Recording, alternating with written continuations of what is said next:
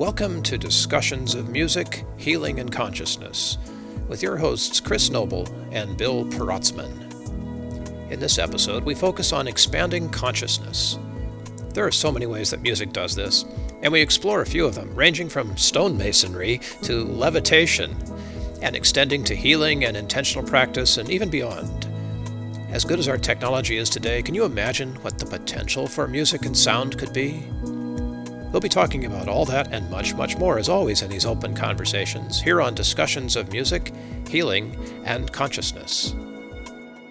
After the three-part thing on all of that, frequency and vibration, I don't know, I was journaling and I got into this headspace where I started writing down questions that were just like, well, this is so bogus, Bill. Who cares? Well, define bogus, right? Well, I mean, so it's like, so what really does it matter if you're playing at 440 hertz or 432? If it's all about just frequencies don't have to be in tune with anything. They just have to be specific notes or whatever, tones. So if that doesn't matter. I mean, it's curious to me that 400-year-old Tibetan bowls are tuned to 440. Yeah. But okay, so what? Well, I think it's a preference thing. Like, the reason I still like to stick to 432 is I love the geometry of 432. Right? Yes. Like, mathematically, it's beautiful. 4 + 3 + 2 = 9. 9 is that magic number that is always found throughout sacred geometry, and I love sacred geometry. So for me, that's why I do it. Does it make it better than anybody else? Absolutely not. It's just my preference. And when you believe that, then that adds extra validity and power because of the belief. So if you really believe 440 is the ultimate frequency for things, then are you really wrong if you really, really believe it? I'd never really, before the last 10 years or so, when it started to matter, I hadn't really given it a lot of thought. And I find it so interesting now to wonder, being a classical piano player, I kind of wonder, where did the composers, or what tuning format did the composers who wrote all of that great stuff from Bach right on up to the modern day, what did they choose as their sort of timbre of preference? Because 432 sounds a little bit richer, it's a little darker, just a little. I mean, you have to really be in it to know this stuff and work with a lot. So I'm wondering if anything that Chopin wrote in A flat was actually something that sounded more like G in 440. Right. Yeah. Or if it was an A flat under 432, maybe it sounded more like A. And how are they measuring that? They really couldn't back then. Yeah, so how would you, right? Well, they're going by feel, and my speculation would be they're going by feel, right? It would have to be, right? Yeah, because I know there are relationships that I can't describe for you that exist in the key of A flat that are different than in the key of B. And I'm just randomly picking a couple of keys. And I've read too how certain composers chose keys because they felt like they were more aligned with the feelings, with the emotions that they wanted to convey in the music. Wow. And that's just choosing a key. That's not knowing. Nobody had instruments they could measure what pitches people were tuned to a long time ago. But Stradivari violins sound pretty dang good, right? Yeah. And whatever they're tuned to. Yes. But I'm sure there's some sort of mathematical thing. And Jacob Collier needs to come on this show. They can ask him. Yes. Right? Jacob, where are you, Jacob? You, buddy. Microtones. I mean, there's so much richness in music that we lose the moment we lock it in on anything, right? Yes. Yeah. And I mean, I can imagine an electronic keyboard that could be randomly retuned mid-performance to move into microtonal kind of keys or back into a standard tuning or whatever, and just wouldn't it be awesome to have that kind of flexibility? Well, I'm sure there probably is things in development that can do that nowadays. I know there's one of my favorite electronic bands that I would say is also one of my favorite psychedelic mushroom bands. Yeah. Boards of Canada. I believe they're Scottish. They got the name Boards of Canada because they like to use a lot of nature samples from the National Film Board of Canada. And but regardless, their music really has a profound psychedelic feeling for me, and I could not tell you why. It's a feeling more than anything.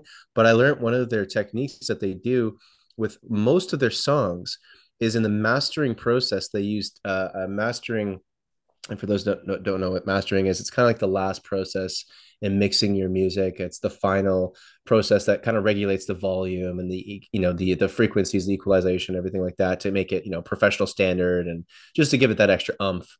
But what they do in their mastering process is they run it through a tape mastering machine. I don't know the terminology, and they physically will press down on the tape off and on to bend the pitch just ever so slightly. And they're doing it on analog tape. So they're trying to, like, it's almost as if, like, let's say, I mean, I know they're tuned to 440, but all their music, the way that they have this very unique sound is they detune a lot of their synths, some a little up, some a little down. So it sounds that perfect balance of just a little off, but not too off. So that's like hard to hear, Yeah. but enough that it's like, whoa, something's a little weird and wavy here. And I know whether their ways of doing that is pressing down physically on the tape of the final mastering process. So what's that doing? Well, it's playing with pitch, but from a feeling sense. The original frequency they recorded it at stays the same, but they're then bending the final output a little bit, which gives it a very unique feel. And it has it has I guess an outcome that comes from that. So yeah, I Sure. mean, Yeah. it really depends. It's more organic, and It feels instead of organic. being like the Yeah, perfection that we often get from recording studios, where everything is exactly. completely audible. We talked about, I think, the was an essay I read. It might have been an essay in The Honest Broker, actually, with what's his name, Joya, Ken Joya, Steve Joya. Anyway, the essay was about how the Beatles used that very same kind of tape methodology, but they would use it and slow the entire recording down in the mastering so that it would come out halfway between two known keys. And Wow. they did it for the same reason. So something that they record, say in the key of G, they'd slow down the tape just enough so it sounded a little bit like it was between G and G flat. Okay. Yeah. Wow. And they did it for the same, like to make that richness come alive. Wow. So this has been a practice that's been at least that long. It's probably been around longer, as long as we've had some sort of recording devices. Yeah, I know Pink Floyd. At least I think The Wall was they did it at 432, or they did something similar to bend it down to 432 hertz or something Yeah, like that. yeah. Yeah, interesting. And of course, we can do that with software now. If you've got something in 440, you just change the software and it plays back at 432 or whatever pitch you want. Yeah, yeah, Okay. and it's still different. Like everything's going to sound different depending on how your methodology of creating that outcome, and physically manipulating tape will sound different than a digital version of that. However, they are pretty accurate and similar these days. But it's just curious. It's curious how we, on an intuitive level, because this is still hard to measure scientifically, but I mean, musicians and artists in general are usually more intuitive just because the right brain, the creative feminine side, is unlocked a lot more with artists just because of the nature of their work, Yeah, it's right? part of our craft. We have to be intuitive that Literally, way. it's your job to unlock your intuition more than anything. So so that I think that's why there's more of that play with the feeling of a frequency, because they can sense it because Yeah, they're more tapped into that. yeah. I know for people to improvise, and you could kind of see this in Jacob Collier's work, that the choice of a key is totally intuitive. You don't sit around and go, okay, I'm going to do 12 bar blues in G. Well, I mean, you do if you're playing with a band, right? But if you're Yeah. just going to take off and improvise something, the tonality or the home key or any of that is like it's not that important compared to the ideas and the feelings that you want to express, which often come across without any relationship to modern music theory, right? Yeah. Or even ancient music theory. They just come off that way. And I know you feel this when you do like mushroom music, Chris. It's like there's something else that comes into the room. Yes.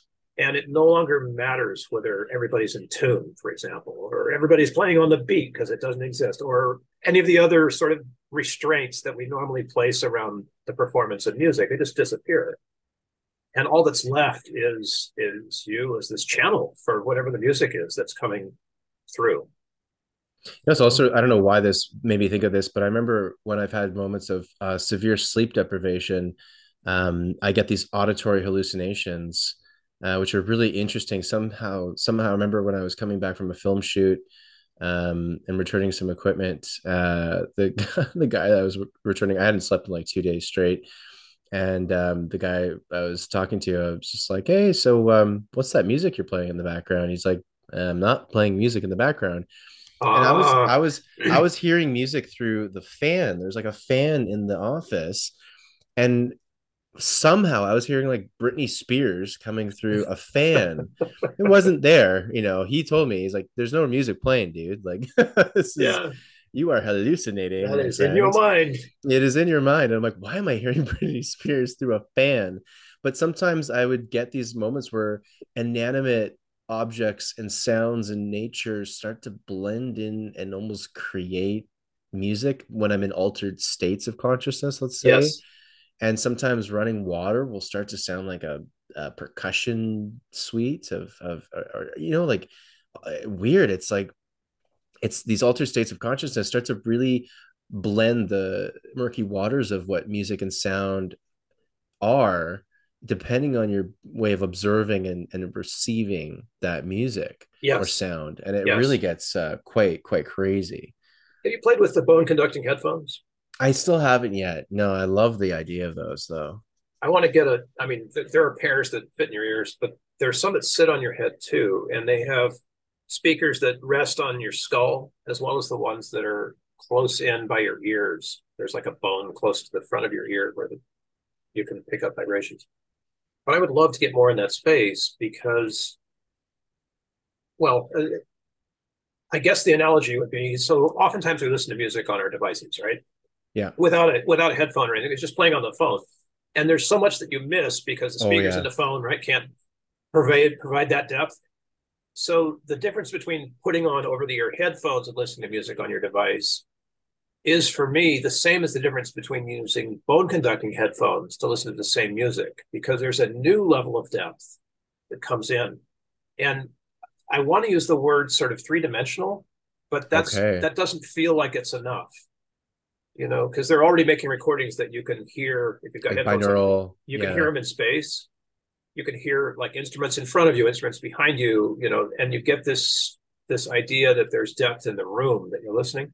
Hmm. But the bone conducting goes beyond that in some way into, I don't know, a fourth dimension, into some other aspect of music that's spatial, but also deeper, you know? It sounds like almost other dimensional, like higher Yeah, dimensional in yeah. a way where it's like it goes beyond just this third dimensional reality, which of course is hard to measure, but it's probably why the English language we hit a real cap when we try to talk about other dimensional experiences. So that's why it's like it's hard for you to find the words, right? To Yep. describe. I would love to experience this because so what's it doing exactly? It's sending frequency into, so it's bypassing your ears, is it Yeah, not? it bypasses the vibrating membrane in your ears by buzzing essentially right against your bone. Now, Wow. the vibrating membrane in your ears is going to pick up that vibration too, but it picks it up in a way that is different. You know, I gotta try this. This sounds really it's interesting. really hard to explain. It's Yeah. you hear it. It's Is the it clear? same. Like it's the Oh same kind yeah, of, yeah. it's brilliantly clear, but it feels different in some way. Interesting. And it's not like you feel the buzz. Like there, you can't feel the things buzzing on your skull, but you hear. And it's, I mean, it's fascinating to me. They have there's a new amphitheater here in San Diego called the Shell. It's an outdoor amphitheater, and it's remarkable in a number of ways. But one of the ways it's remarkable is that it has the newest sound technology for outdoor sound replication. And I'm not kidding, people. If you go there and you listen, you'll know what I mean. You have to be in the space, but the in the space anywhere in this what 4 or 5 thousand seat outdoor arena is the audio equivalent of being right on stage next to the performer. Oh my God. The sound Wow. is that good. It's not that loud. It's not about a decibel thing. It's about a presence thing. And how the technology is able to do that boggles my mind, right? Wow. And then the other thing is it's directional. So if you were 100 feet away, you wouldn't hear much. But the moment you get into the envelope, it's amazing. It's like having headphones on. Wow. Outdoors. That's really cool. And they're talking, this is really crazy. So we have another amphitheater that's right under the landing pattern for Lindbergh Field, like, I don't know, 10 flights an hour, overflying an outdoor performance space. And back in the day, we used to go there and they would have concerts and musicals and stuff. And the whole thing would stop while the plane went over. You can't hear. You can't flip and hear a thing, right? So the orchestra, everybody would just hold freeze. And then it'd start right up after the plane was gone. That's hilarious. So they're thinking of reopening this place, but they have technology now that can block out the sound of the planes. So not only can it keep the envelope of sound in the amphitheater, but it has a way of like noise canceling the jets going over 300 feet above. Is this an open roof? Open air. Open air. Yeah, it's open air. How in the hell do they do that? Right? I'm like, okay, let's see this. I want to be part of that. So, I mean, it's like both noise canceling headphones, I suppose. But yeah, but they cover your ear. But they cover your ear. In this case, right? It's open. This is open. Yeah. So in the open environment, they can create a sonic shell that blocks out all external sound. And okay, where is this device for my own home and recording? Because I have been in so much trouble with my neighbors for my whole life. I know. I would kill for that technology. That's what's that meme? I was up at 3 o'clock in the morning, or let's see, what is it? Oh yeah, 3 o'clock in the morning the other day when this neighbor knocked on my door, all concerned. Fortunately, I was awake playing the accordion. Exactly. Right. Yeah, and I get that at 3 p.m. too sometimes. So I would love a sonic bubble of noise cancellation where I could blast my DJ sets, my dance music, all the things I want to play loud but never can. Like that would be amazing. But dude, most of the time these days we're playing keyboards and stuff. So how do you let it out? I mean, I know you have the setup. Do you often play with actual audio in the room? Well, I try because it's still like my body still needs to feel this music at some point. Yeah. So what I try to do if I'm being noise conscious, which is 95% of the time, I would say, fortunately, unfortunately, I would do 95% of it with my headphones, but then at some point I'm like, I gotta test this stuff out. I gotta listen to it on other speakers. I got where I am currently the Bose Bluetooth ones that have nice bass. So I'm like, okay, great. Like you said in the beginning, there's a lot of frequencies we miss when we play it through the phones and things like that. So when I'm mixing something, I need to know like what the heck the low end's going to sound like. So I got to play it through speakers at some point. Plus I want to know, I want to feel it. I want to dance to it, for crying out loud, or I want to move to it. So, I have to limit it because I don't have this wicked sound canceling technology that would just be, and think about this too, you think about the silent discos, right? Where, they usually give you these wireless headphones. I've been to a couple. Very cool concept. It's not my favorite, but I love it when you aren't able to obviously blast music. It's better than nothing. And it's a unique experience. However, especially with going to a club and dancing, and you don't have to like clubs. I'm just mean like going somewhere to dance to your favorite music. Your body is feeling all of those frequencies. And that's what I've realized. A lot of what I love about going out somewhere to dance, going to a DJ show or something, is because my whole body feels that bass, feels that music. And that's what makes you want to dance. Is you're like, oh my God, it's so loud and all encompassing. Like all I can think and feel is the music. Whereas even with headphones, it's just not the same. Not the same. So, it's just not the same. So that's what I feel in my hands too. The difference between an acoustic piano and a keyboard. The touch at the end of your fingers is gone on a keyboard because there's no vibration in it.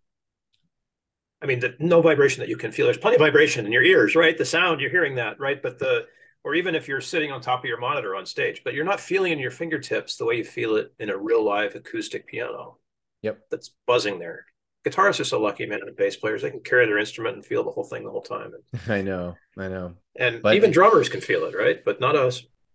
No, I mean, but you usually have to play an electric kit anyway for your drummer because again, noise and all that good stuff. It's that's a tough instrument to keep under wraps with the neighbors. That they would probably more than anyone need the noise cancellation technology. Oh my gosh, yeah, tell me about it. And having had 5 teenagers, Yeah. 4 of whom played instruments. It's where do you go to practice the trumpet or whatever? It's Oh like God. it's not, yeah, It's a fiasco for sure.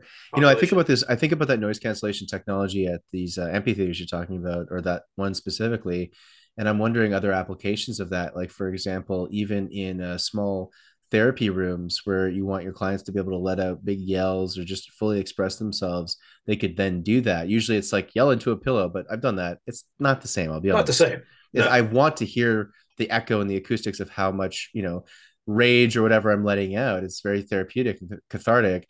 That would be a really helpful tool for so many different things, is to keep the loudness in the room and not outside of the room. So what do you even think they're doing with that? Because part of what I'm thinking, like, are they shooting other frequencies that create like a frequency bubble somehow?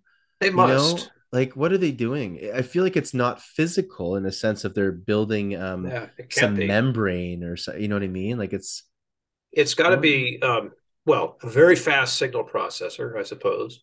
Mm-hmm. But my guess on this is only limited by what I know about noise canceling headphones, which is that they're listening to the environment the whole time and then providing you under them with the equivalent canceling frequency to whatever noise might have happened in the room. They're not, Oh, right. they're not physically able to block out the sound. They can block out enough of it, but the rest they have to mask. Okay. So some kind of very fast signal processing thing that identifies frequencies that are not part of what the input frequency is, and then plays a mask over the top of them to essentially negate the wave, Wow. right? Yeah. Something like that. Yeah, it And must be. I mean, jet noise is it's not too random. After a while, you'd think you could probably dial it in. There's a couple dozen kinds of airplanes that could fly over. So, it's for the most part, it's doable. It's not like there's, F-18s landing there. Right? No. Every so often you get a military plane, but it's not the really noisy afterburner kind. I'm sure you could So figure it out. It's really interesting. That kind of technology just gets my brain going because of all the other applications that it could have, true. for so many things. But Studying in yeah. inner city schools are one of the noisiest places in the world. And the science on that is, look, we've researched this, and kids just work better when the environment is quieter because it's safer. Yeah. Excessive sound is not a safety producing thing. No. So, I mean, especially if it's sirens and stuff like that. But, Yeah. that would be there's a guy named, I think his name is Julian. It's not Julian Fellows, not Julian Assange. Julian, he's English though, and he's a knight of the order, but he's been studying sound suppression, I guess, for a long, long time. And Wow. the science of how to create environments where we can manage sound is a really big part of what he talks about. He's on TED. I can probably find him and loop him in. But this whole idea is we've become a noisy world. Yes, we have. You know, Oh. everybody's got their noise generator or more than one. Well, air conditioning units, Oh yeah, ventilation, music that of course everyone's playing, all the chit chat, the cars, the sewage, I mean, just keep naming these things, power generation. Nothing is really quiet, nothing's nothing quiet. that we do. And most of our energy is created through explosion and, technology, Yeah. combustion technology. So it's loud. Everything's loud. Oh my gosh. And you've heard this, I know. Electric cars now have sound generators. Yeah.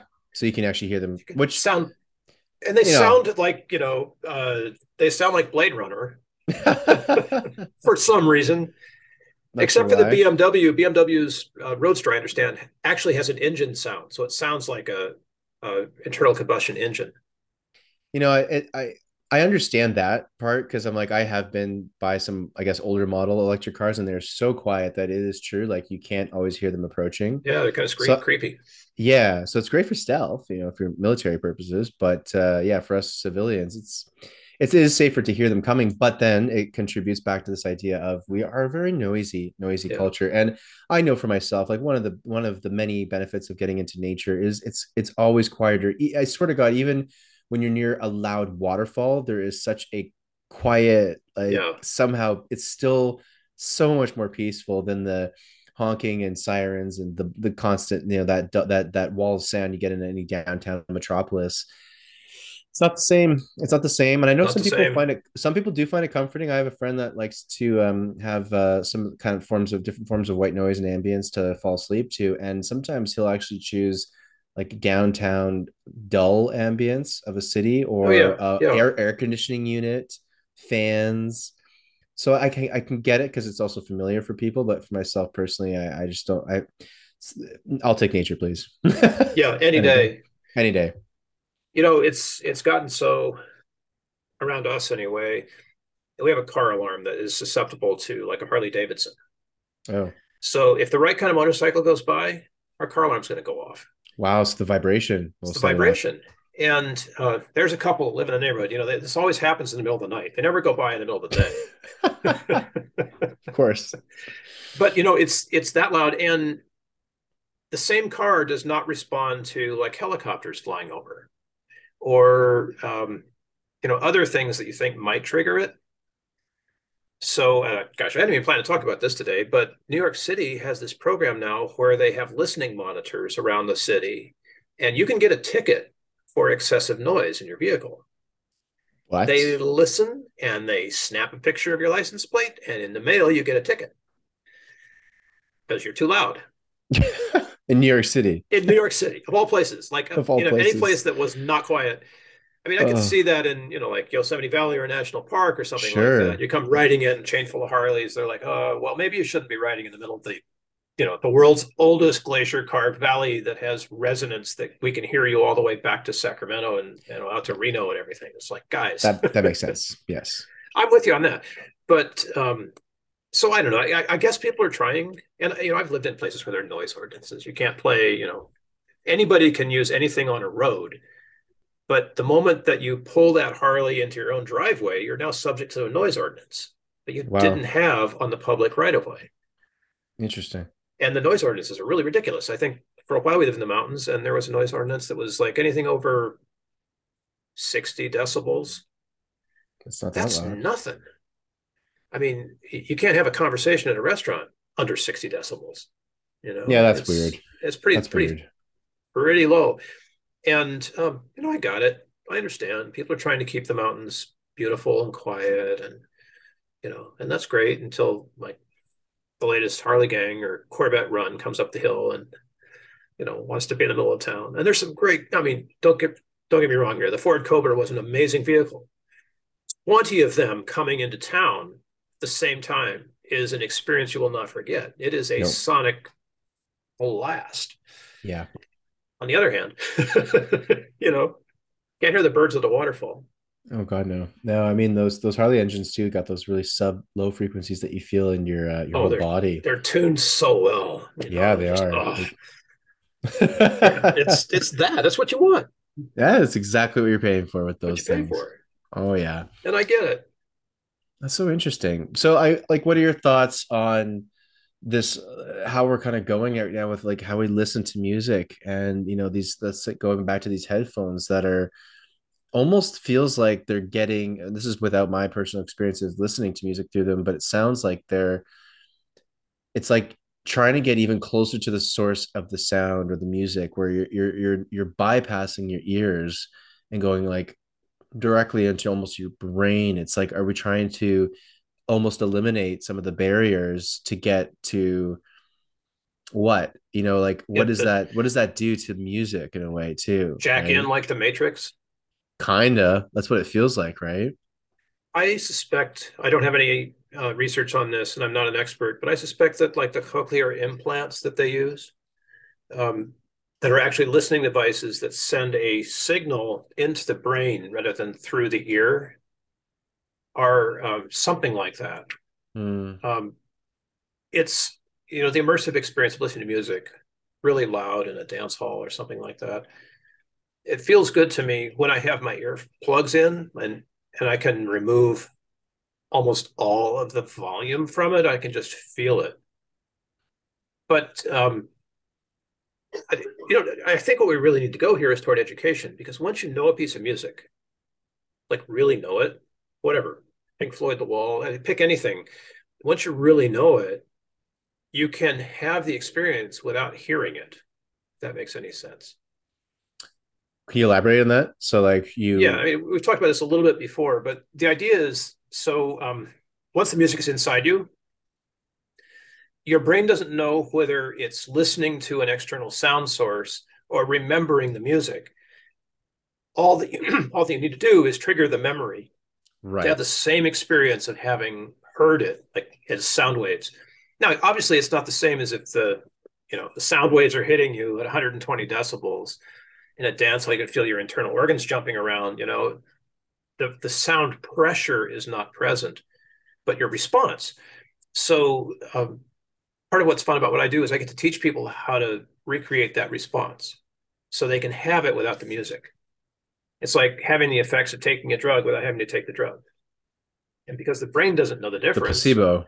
yeah, right, that you sort of trained yourself to have this response. And all you need to re-engage with that response is to remember the music.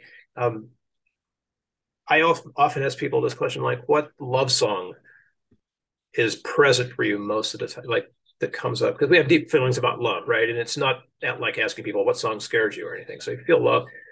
And often when I ask that, somebody will say whatever the song, and you can see their face change, and you know that they've had that response to the song without having heard the song, you know?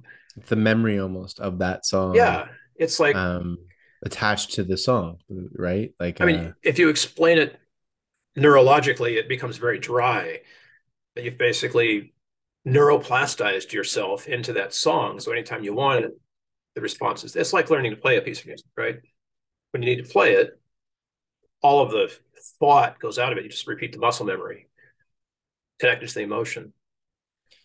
is that like remember with Oliver Sacks's work, Yeah, yeah. Musicophilia, and you even see this in the documentary that he's in, where that catatonic guy with I think it's Alzheimer's and can't even move, and then they really look back and they're like, oh, his family gave a couple of songs that he used to play in a big maybe like New Orleans style band, and they played that, and wow, like animation, it was like Yeah. he came to life. And that it had to be a specific song. We've talked about this on other episodes where it's so specific to the individual, but when you hit it, it's like resonant frequency. I just did Yeah. a podcast on my other podcast, Ancient Mysteries on Earth, about acoustic and sound levitation technology in ancient times. Nice. And yeah, and like what they were tapping into is resonant frequency. We see the examples now with a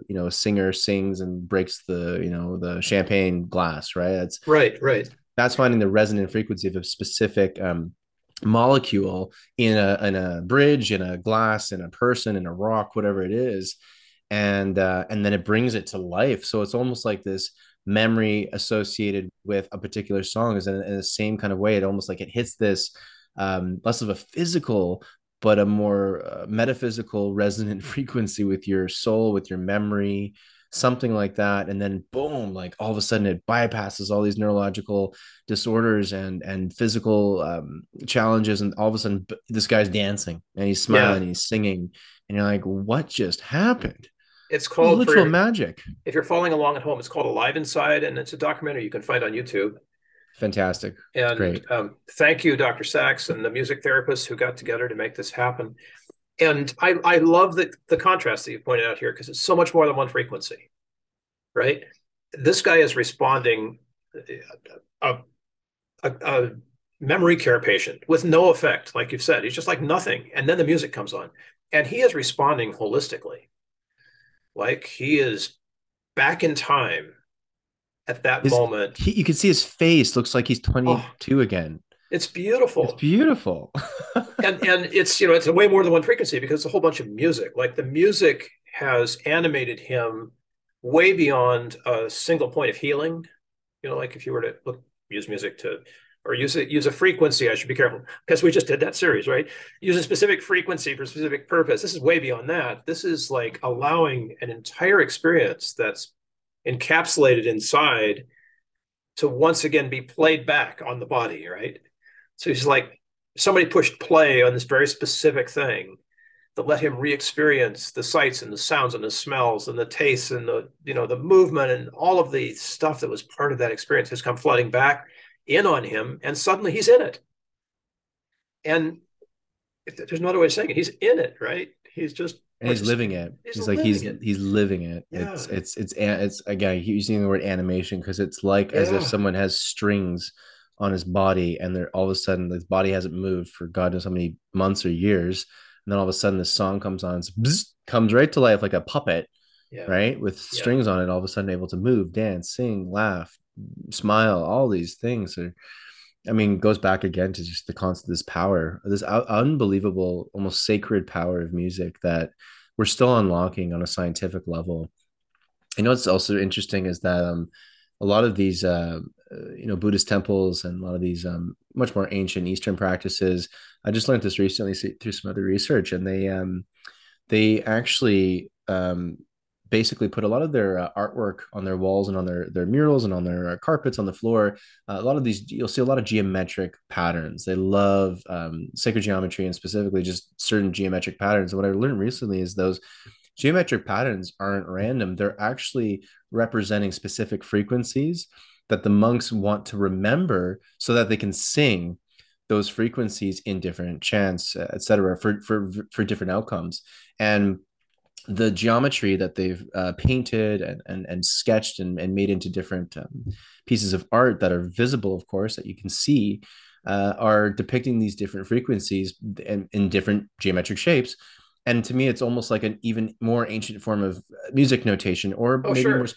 maybe more specifically, frequency notation, because it's Yeah. not exactly a piece of music. You're seeing one frequency in the shape of whatever the geometric shape is, right? Yeah. But they were trained in a way to see a geometric shape and be like, oh, that's the ohm, or that's the whatever, right? And then they can do that, they chant that, and if they get enough voices together, maybe they can have certain outcomes. I've seen incredible videos. I think we've talked about this in other episodes where these monks again chant a tumor out of a woman, and they have it on ultrasound, and you can see in real time the tumor literally going away, and they're chanting something very specific and using intention and all these other things. Belief, very important too, but nevertheless very accessible. And then what I was just earlier today recording in another podcast was the acoustic levitation, and these monks in Tibet would use these horns among drums and among singing and chants, and they put them very strategically with, like, they measured like 63 meters from this one rock, and they do it in a very specific angle, a circular angle around the rock, and then they all play at once, and within 4 minutes they can levitate this rock up a mountain 250 meters up the mountain. And that's how they would build stuff. And like, this is the crazy kind of ancient technology slash modern technology that we're rediscovering of all of these powers of frequency, resonant frequency, sound, music, healing, bringing people literally back to life. I mean, it's just mind blowing. I feel like everything can, as Nikola Tesla says, everything can be reduced down to sound, frequency, vibration when it comes to anything. And so what I'm excited about when you were talking earlier in the episode about this really cool technology of these amphitheaters and different forms of noise cancellation, for me, I get really excited about where we can go on so many levels with like just sound and frequency, and what we can do with that in so many fun and so many healing and so many different ways, right? Do you think they used any kind of sound levitation to build the pyramids? Oh, without a doubt, without a doubt. For me, it's the only way you can move, minimum 8 to 10 ton blocks, if not the larger ones that make up the Great Pyramid are upwards of 150 tons. And also quarried 1,000 kilometers away, somehow shipped up the Nile, then taken off the Nile, and then brought up to this Giza plateau. And then not only that, put into perfect precision, like laser cut precision. You can't fit a piece of paper between these blocks. And also perfectly aligned to all the cardinal directions, different astronomical alignments, et cetera, et cetera. Absolutely, they use sound levitation, and I can send you a link we can put in the show notes for people to watch. There's a really cool 40-second video on YouTube that literally shows rocks being levitated using resonant frequency. And I'll send that to you, Bill, after we chat here, because For those of you listening, it's like, you want to know how the pyramids were built, watch this video. You'll see it in 2 seconds. These pretty big rocks are getting boing lifted up Yeah. just off of these Yeah. these big frequency generating devices. So yeah, 100%. Also, on that note, I think sound's used for a lot of other things. I think they figured out how to use sound to melt rock. So sometimes it's like Nice. they may have moved rocks with sound and levitation, and and on top of that, they also may have learned how to create cement out of melting granite with sound and then pouring it into different shapes, which is another really interesting theory. I saw scoop marks when I was in the Aswan quarry, very south of like the southern tip of Egypt. And the Aswan quarry has a really cool thing called the unfinished obelisk. It's over 1,000 ton, one piece of granite obelisk that cracked in the middle. Therefore, they didn't take it out of the quarry because it broke. And you get to see underneath the obelisk, they hadn't fully cut it out, and the cut marks are like ice cream scoops. Wow. It's going through granite, which is harder than most substances in rock on this planet, one of the hardest rocks there is, and it's a perfect ice cream scoop. So you're like, they must have had some form of these tools that could, with sound, most likely melt and scoop rock like it's ice cream, literally. I mean, this is what we can potentially do, because when you're working with sound and resonance, you're manipulating things on a molecular, small, like quantum level, which means you can literally do anything. I It's have crazy. this notion that it would take a lot of really heavy, large equipment to create that kind of sonic space. And if a civilization had that kind of equipment, they could have used that to do other things as well. But there's no evidence of that. So this has got to be much more fundamental. Yeah, I really wonder. I'm sure it's a variety of things, and I'm sure throughout time we had different devices that may have become a lot larger. I think we probably started off with small, really incredible stuff, and then maybe as we regressed a little as civilization over thousands of years, we got, like, you hear about the walls of Jericho being Yeah. brought down by sound, used in warfare. I mean, the military has Caesar technology, and they use which is the opposite of laser, is focused light. This is focused sound. You can use it for good and for bad, and this is the same for dispersing riots and protests. The lots of police now have sound devices that just give people like headaches or make them nauseous, or do whatever and makes them, disperses the crowd. So Yeah. yeah, I think a lot of that has existed throughout time, and probably in many different iterations. The human voice certainly can also do it, Oh and you my get gosh. Yeah. enough of them together with one specific note that you're hitting, and who knows what's possible. Stuff can happen. Lots of stuff can happen. So I can see myself as part of the prehistoric choir that basically stands around and tones to get granite to become scoopable or whatever it Well, is. now you're part of the construction crew, not a musician anymore. Right, right, right. Or a sound technician or whatever. I mean, Yeah, yeah. the odd thing about it is that the instruments that we do see in Egyptian uh, relics, hieroglyphics, stuff like that, it's not like they're that sophisticated looking instruments. No. So there's some other technology that's there that is not about making performance music or ceremonial music. There's some other technology, if it's sound related, it just doesn't ever show up. Maybe it was Well, a and pretty well kept secret. yeah, I mean, there's a lot of reasons for that potentially, but and I know, and I'd say one of them is that the further back you go into history, for some reason, the more sophisticated a lot of the architecture gets, Right. and Yes. it starts to lead you to wonder. Then I guess the further back in time, the more sophisticated the tools became, Uh-huh. and so maybe we don't see them now, because what we're seeing from Egypt was the Egypt of, I don't know, 2,000, 3,000, 4,000 years ago. And that's where you had maybe the more lesser advanced technology, where you're seeing the instruments that look more traditional to what we have today. And then, before that, maybe for another 1,000, 8,000, 9,000, 10,000 years ago, they were maybe more sophisticated, but through time, water catastrophes, etc., war. We all know that the victors of any conquering civilization love to get rid of everything that was before it. So, I Yeah. mean, how many times Egypt's been conquered? So many times, one of the most conquered places on the planet. They've gone through so many different empires and dynasties. So it's no wonder there's not much left. I mean, the outer the outer casing of the Great Pyramid is completely gone. You only see Yeah. remnants of that at the bottom. It used to be completely white granite. It would Yeah. have shone like a star. It would have been amazing Wouldn't with that a be beautiful incredible? Yeah. gold cap on the top that, of course, got melted down by robbers and whatever, and long gone now. So I think a lot of it is just natural time. It gets rid of these things, but oh, who knows? Maybe some private individuals. I mean, the thing that people don't know a lot about archaeology too is that there are tons of private collections. A lot of museums that we go to publicly are actually borrowing collections from individuals, wealthy families, or just people in general who have collected these things for maybe many, many, many generations. So what we don't even know is that there could be incredible stuff in someone's backyard that we'll never maybe see. So who We'll never knows? find out about. Yeah, until it goes on YouTube or something. So I mean, this levitation stuff's really cool. I'll like I said, I'll send you a link, and for those of you guys listening, check it out. It's pretty mind blowing, and it's just so cool to see yet again what can happen with sound and music. You think about when you're playing some of your dance music, and it vibrates the back window of your car, but only on a certain note, which is really cool. Yeah. That's resonant frequency. It's a fun rabbit hole to go down. Check it out. Yeah. I have been a particularly enthusiastic fan of boom cars, Mm. even though a lot of people hate them because they're so loud. But what you can do inside a boom car is incredible if you can survive it, right? If you can survive the experience.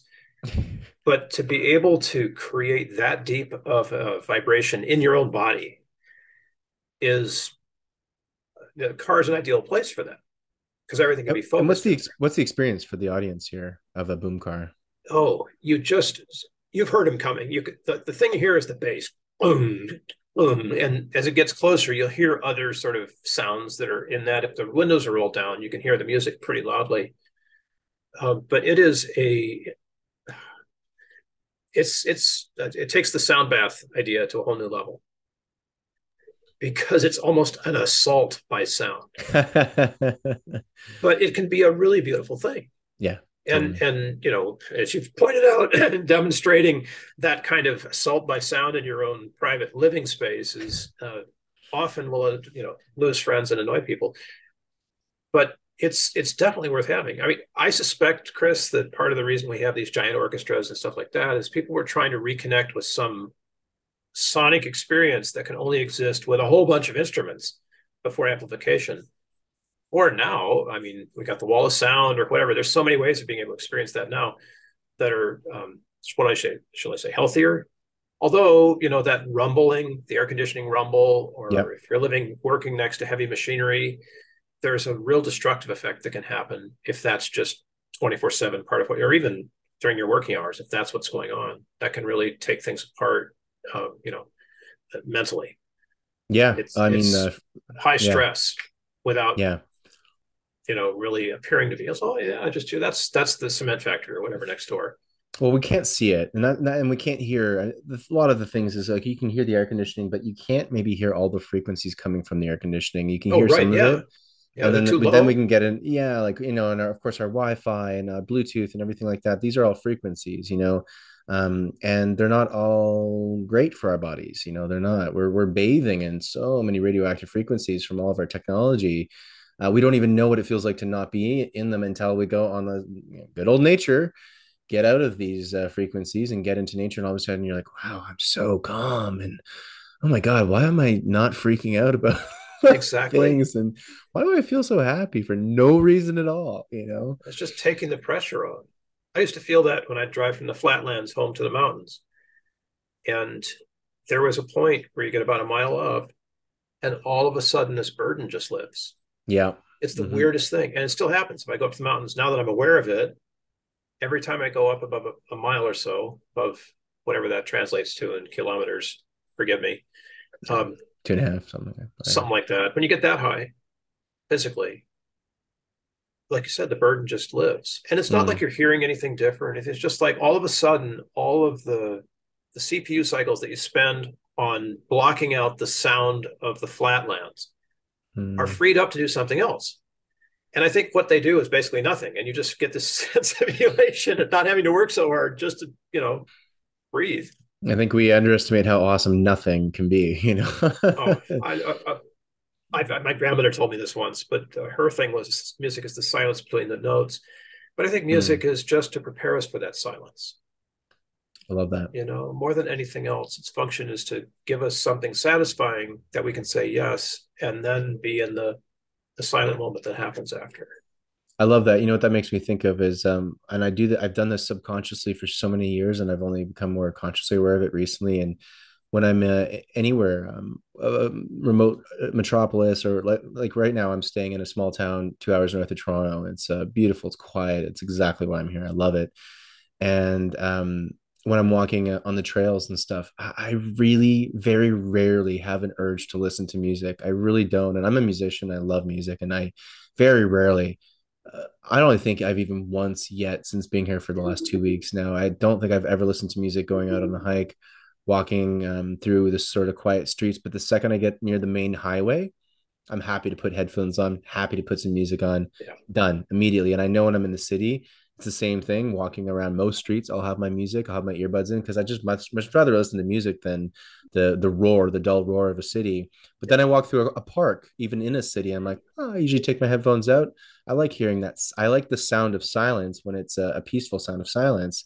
And it's funny that you say that, it's like music can almost prepare you for that because I love that where when it's loud and noisy in a city, I want music to help me stay centered and kind of drown that out. But it's like it's preparing me for when I have the moment to just listen to the natural ambiance, the ambience of a nice space in nature or whatever it is. I'm the first one to be like, all right, headphones off, music off, let's do this. Like, Yeah, give me let's give me the be. the wind and the birds and the sound of a creek nearby or whatever. Like, I love that. So that old yoga prepares you for meditation Yeah. thing? And I've always wondered, what does meditation prepare you for? And I wonder sometimes with like music prepares you for silence. What does the silence prepare you for? Right? Ooh, it's metaphysical. Yeah, let's get metaphysical, Metaphysical. metaphysical. Well, So I wonder if that's yeah, preparing you for the next stage of existence after we pass out of these physical bodies into the next, stage of life, of other dimensions. Maybe that's because music seems to be so in a way multidimensional. They talk about, of course, in different right, yeah, cultures and practices around the world in ancient times too, modern times, of how to commune with the spirit realm with drumming, big time. Of course, sure. you around a fire. Something about the element of fire is very good for bridging different worlds, spirit world, physical world. Music's very intricate and it plays a very important role with that tradition. I wonder if maybe it is music and meditation could be preparing us for these next dimensional experiences. I don't know. It's just a guess, but I don't know. Maybe. I haven't figured out what it prepares us for here, so I'm good with that. Right. Yeah. You're right. One It's like step, one thing first, Bill. silence always seems to be a preparation for the noise that is to come, right? And it doesn't seem fair. No. It's like we had this music and we had this concert, and then there was this magical moment of stillness in the room. Thousands of Mm. people were just like on the edge of their seat, and then thunderous applause. It's funny. You reminded me of a concert I did in Mexico about a month ago now, and we did this really beautiful impromptu concert with three. I want to call them conscious rappers because they're rapping about mental health, about empowerment, Oh, about right, yeah. consciousness, all these beautiful things. And it's nothing against the genre of rap. I actually really love rap and hip hop. Growing up in Toronto, really hard not to fall in love with it. And but usually the lyrics are pretty centered around materialistic, misogynistic, kind of not the greatest things usually that they're talking Yeah. about. Beats are great though. I love dancing to it, moving to it. It's fun. But conscious rap's really great because the messages are so empowering and beautiful. Anyway, we're doing the show, and these guys they also like in their day to day life do Vipassana meditation retreats. They do breathwork workshops. They're all in that let's say that sphere.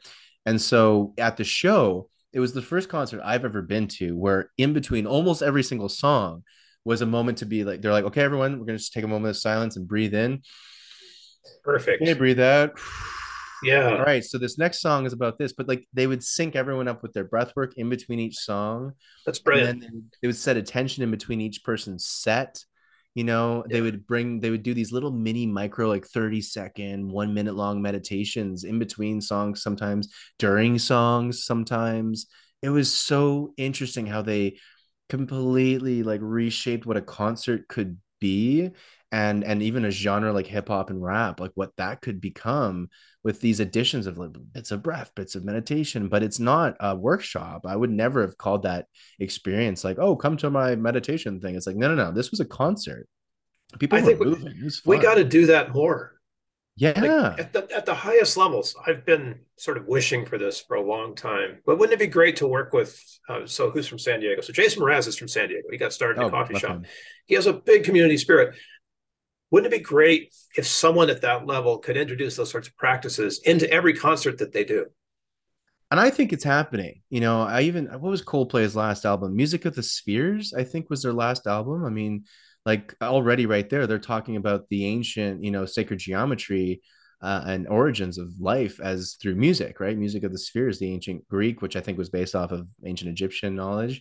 I mean, they're pretty big and they're talking about that stuff. What was their latest single? Something about the universe. I forget, but like, I mean, I think they're tapping into that. They're very pop, Yeah, so I think it's it's happening, happening. It's totally happening. It's Yeah. got to because I mean, That's where we're moving as a society. not to blow our own horn here, but like you said at the beginning, musicians, artists, we're a bit more on the right brain side of the scale than your average bear. And once you understand that and realize that it's part of your art, you can't not talk about it.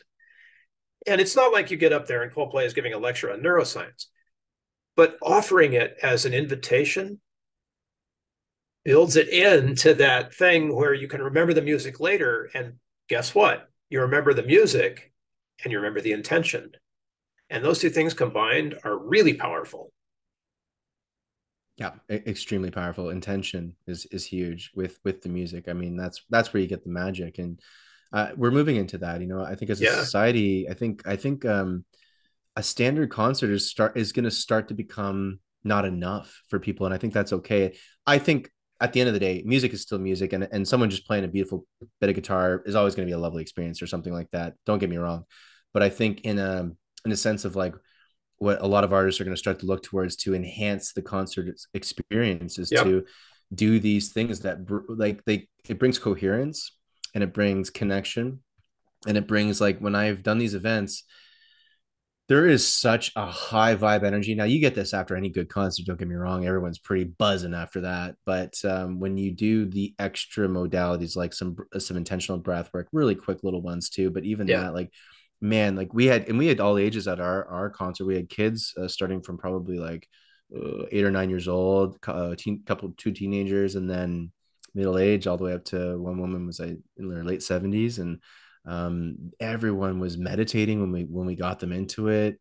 Everyone was breathing when we got them into it, and by the end, like, we were all literally just high off of life force energy. Like, Yeah. it was really magical. So imagining a stadium kind of experience with that type of show, I mean, who wouldn't want to not only be a part of it, but as the artist and like the curator, like, who wouldn't want to be the one leading that? That'd be wicked. Right. Right. And, musicians kind of do that anyway without knowing all the ins and outs. Mm-hmm. And, the bigger the star. So I would love to be able to hear McCartney, like Yeah, before he's no longer performing. But I can imagine that at a concert like that, people come with an intention already. Like they've already definitely. prepared to receive this amazing music. It's not like you're going to hear a concert by somebody that you know is good, but you never heard before, or doesn't Yeah. have the 50-year history that McCartney has, or 60-year history he has now. Maybe it's longer. Mm. But you go with that preparation already in place. It's like preparing for a mushroom trip, Yeah, pretty much. And I right? and I hear his concerts. He does a lot of storytelling, which I love. Tons of stories. And then Mhm. afterwards, you're talking about it. So afterwards, you're integrating the whole experience into your life. I remember when I first heard this and Paul played it that night, it was like this and whatever. And the whole integrative experience that changes us permanently happens just naturally with that stuff. That's beautiful. And it can happen everywhere. Anytime there's music, right? It can happen like you proved in Mexico. Oh It yeah. happened there, right? Oh yeah. It literally can. What I love is for the young generation to, and it's just for everyone, all ages, of course. But what I can see it doing with these kids, is almost making them already aware that music can be so much more than just listening to a cool tune, which is great. But it can be so much more, and to integrate it with these other modalities. Like, sure, we can dance to music, but you could breathe to music, you can meditate to Oh music, you yeah. can do some deep introspection to music, you can do all of it. You can do music healing, you can do sound healing, you can do, like, wow, what an amazing array of things. And again, as a student, as a young kid, when you got your exams or you got whatever you're working on at school, you can listen to binaural beats and you can enhance your, cognitive abilities through music. Exactly. I mean, holy cow, it's literally It's endless. legal. It doesn't involve AI, and Not yet. I had a friend send me a song written by AI, and I was a little scared. I was like, "Ooh, it's actually pretty good." I was Of playing around with Chat GPS because same course. reason. So I said, Yeah. I asked Chat GPS, write me a poem um, that includes a paradox and concrete imagery. And it took less than 2 seconds, and it was I know. back with a four stanza poem with a couplet at the end. It rhymed. It was everything was fine except for one verse, which I complained about, and which it immediately offered me some alternatives for. Wow. Wow, wow, And it wow, wasn't. wow. I mean, it wasn't okay if somebody in high school had been asked to write a poem, or maybe even college, they would have come up with something like this. It was pretty impressive. It's on Facebook. Anybody's following me, go see it there. It was a goofy thing, but I've decided that AI is good, and you want to know why? Why? Because AI means there's no more excuses for stupid people. Yeah, I can't argue with that. We're already being outsmarted by them, so we got to up our game So now we as got to up our humans. game, man. If you're having trouble determining which side of reality is real, we got Chat GPS right here. Conspiracy theory, run it through Chat GPS. It'll let you know. It'll let you know. Although that doesn't take anything away from the joy that we all experience with a guy like Representative Santos, who's fabricated his entire life and is just taking it to the bank right now. I think it goes back to anything. It's like, how are we using it, right? And I think AI can be so beautiful, depending on how we use it, and so destructive, again, depending on how we use it. Yeah. Are you creating Data from Star Trek, whose only desire is to help humanity, or are you creating the Terminator? Yeah. So So what are you it's going up, to it's do? up to us. And you know what? It's a really good point. And not to end on a dark note or anything, but one of the difficulties that we have is our technology is moving so fast that to use it takes almost no skill. But to co-opt it to do something dark or nefarious is the opportunity, that a lot of people see. Oh, this thing is so cool. I can use it for, some crazy purpose. Yeah. And we're in this place of fascination with that, where it's like the crazy purpose is more fun or something, or more sexy than using it for good. And that's a tough line civilization has probably walked before. I'm thinking now of the technology that built the pyramids, or the Yep. whatever it is that lets people scoop an ice cream sized, you know, perfect sphere out of a piece of granite. Yep. What happened to that technology? Did people Well, what decide it happened to was that? too What happened to that powerful? civilization? And They're that not here civilization, anymore. right? They're So gone. So, gotta be modern careful. people take a note and do your homework, because if silence is what prepares you for what's coming next, we're always getting closer to what's coming next, right? So let's And go there with some good tools. I agree. I agree. And I just think my last thought on that is, you're right. Technology is moving unbelievably quick, exponentially. And what needs to catch up, I would say even less than our own intelligence, because I think we're extremely intelligent. If anything, we just got to move some of the barriers that kind of dumb us down. But we're very, very smart, naturally, I would say. Yeah, But what we need is to expand and enhance our consciousness so that it is on par with the rate of expansion of our tech. So if we've enhanced our consciousness, and what I mean by that is just becoming more self-aware, more introspective, more aware of reality, yourself, how we operate as emotional, multidimensional beings, just coming more into those states of understanding is really what I mean by that. But with that in mind, you understand your place in the universe better. You understand that we're all connected. All of these isms and division tactics dissolve immediately. We all understand that we're connected, and there's a beautiful a bond of love between everything, everyone. With that level of consciousness, I think we'll be way better equipped to handle AI and all this technology I think that's the thing that needs to shift so we can be in harmony with it rather than, like you said, our more fascination with how can we screw people over, kill things or whatever. Like it's kind of the sort of kindergarten level of consciousness that we're at Yeah. still as a species that we just need to get a little bit higher. Grade 1, 2, 3, 4 would be nice. And we can do that. And that can happen exponentially, just like our technology. So I think that there's still a lot of hope for that. Yeah, and I see that happening a lot too. I know you do as well. Yeah, The whole thing of expansion of consciousness during and after the pandemic is really going in a beautiful way. it is. And the death of the old ways of thinking is also going in a beautiful way. You know, we can see media clinging desperately to subscribers who only will purchase things that are bad. Yep. You know, people are walking away from that stuff Oh, and towards it's something great. else. You know, go people, right? Because that's us, that's our future. Just one aspect of that, which is really curious to me, is you know what the most sort of explosion of music is in Gen Z right now? What? There's a genre that's just taking off. Classical music. Really? Gen Z is all over classical music. And And what age is that? Just for myself, oh, I Gen forget Z. So roughly. before 2000, is that right? Or is it no, it's after 2000. Okay. Those are millennials. So this would So be, I don't know, born in 2010 and up, maybe okay, okay. something All like right. that. So 13-year-olds, Yeah, 12 year yeah, teenagers olds, right now. teenagers. Okay. Or they're like in the, so I'm not saying I'm Wicked. not comparing any kind of a thing here. It's just that's interesting to me, you I know, love that. That's like awesome. they're not going into rap or I mean they're going to all music because you can get it all, but classical music is taking off Huh. and go classical music, right? Because there's richness in there that doesn't exist anywhere else. It's a genre, just like all the others, Just but it's a genre that's been unexplored recently, and all of a sudden it's back. So, yeah. you know, And there's lots of new, of course, oh, neoclassical there's is my favorite incredible. genre. I just love Oh, that. Yeah. it's such a rich field. Yeah. So I have all this hope. I share your hope with this. I don't feel like I'm fighting a losing battle, No. even though we're probably a long way from musicians being paid like doctors and lawyers. At least Yeah, some no. of We'll them. I see. mean, but We'll see what it's happens. coming, right? I think with the psilocybin side of things and how that's really expanding in the health world, and the research is getting more and more concrete, and the role that music plays in that is one of the, I think, great examples Yeah, of how it's we're so going to be foundational. regarded in other industries as really sought after experts, in these different areas. Where I mean, I'm literally being paid to do that in different clients for binaural beats, sound, different frequency pieces, you name it, like.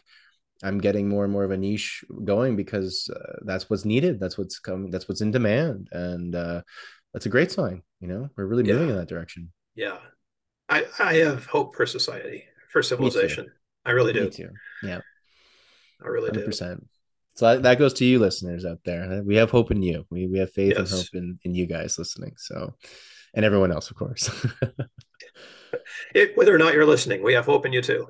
We do But we exactly. especially have hope in those of you who are listening Yeah. because that's our level of consciousness. We're speaking to you. We're speaking to you guys. So Yeah. yeah, and thanks everybody for listening. And it's been such a pleasure doing this podcast. I feel like it's been my own like expansion of these topics, and my own Right. Yeah. consciousness has really elevated just talking to you, Bill, and our great connection, and of course then bringing it together with this almost like a trinity of the two of us, and then expanding it to our listening audience creates like a nice sort of three trinity, symbiosis where we can learn and grow together, and feed off of each other. And that's the way it should be with humans. We're great in community, and that's what we're building here. So we Yeah. love hearing from you guys. Of course, feel free to always send us a message. The links for that are, of course, in our description, show notes, and all that good stuff. And hit up Bill for any music applications in your life that you might need. He's amazing with that. And if you need to listen to any healing frequencies, you can check out my YouTube channel and on all that good stuff. Or as we say in a lot of these episodes, go on your own journey of discovery and see what you can find. And please let us know. Let us know what you find. We'd love to feature it in some of our episodes. Definitely. Dittos to that. All of the above. Well All the said. above. And just add my thanks because you're right about this. Having the conversation is so key. And there's a lot of stuff that I've learned here and a lot of things that I've changed or tweaked about what I think about things. And that results from the relationship and the conversation that you and I have, Chris. And if you're out there listening to this, or if you're in a place where you're like, let's investigate this stuff, make some time to have like a regular conversation with someone that you trust, that you value, whose opinion matters to you, and just see where the conversation goes over time. Because it's very therapeutic. It's really therapeutic and mind expanding and awareness expanding, and who knows where that kind of stuff can lead, right? I just heard a friend sent me. I have a friend that we message very regularly on WhatsApp, and they're like little journal entries. We really can just let a lot of things out. Yeah, very like close, that, close right? friends. It's like that. And he sent me today. Literally, it's funny we mentioned this. He sent me a excerpt from something. I don't know what it was. But he sent me an audio excerpt from, sounds like some expert talking about the effects of journaling, which you all know is very, very beneficial. And then they went on to mention, they're like, what's really helpful is if you just have someone that you can talk to on a regular basis, like a good friend, who you can have this, like, just getting all these things off your chest or exploring ideas with this other person, and they don't even have to respond. You can be sending like a voice note, for example, on WhatsApp, and they don't even necessarily need to respond. And they've done these studies where it shows like even just the emotional and cognitive levels are improving just by that expression to another human, knowing that someone else is going to inevitably maybe receive it and feedback. And even if they don't, there's still benefits to that. So I know what I've experienced with you, Bill, and doing this podcast has been extremely fun, but also very healing and therapeutic and expanding. Yes. And this all started from us connecting on Zoom, literally crazy, have yet to meet in person. I hope that changes one day, but better, man. You're headed to Europe, and I'm not. Well, we'll have to shift this around sometime. So it's gonna happen. It'd be great to do an episode together in the same location one day. One day we'll do it. In the meantime, thanks for sharing the digital space. Yes, you too. Because it's all about relationship. Relationship first. Start with that, and everything else changes. Thank you for listening in on our conversation, and for taking time to show your appreciation with a like, share, or subscribe. Discussions of Music, Healing, and Consciousness is a practice of spontaneity, and we welcome your comments, ideas, and questions.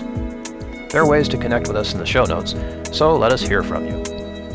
Until next time, this is Bill Peratzman along with Chris Noble, wishing you great musical health. Samara Huchaya.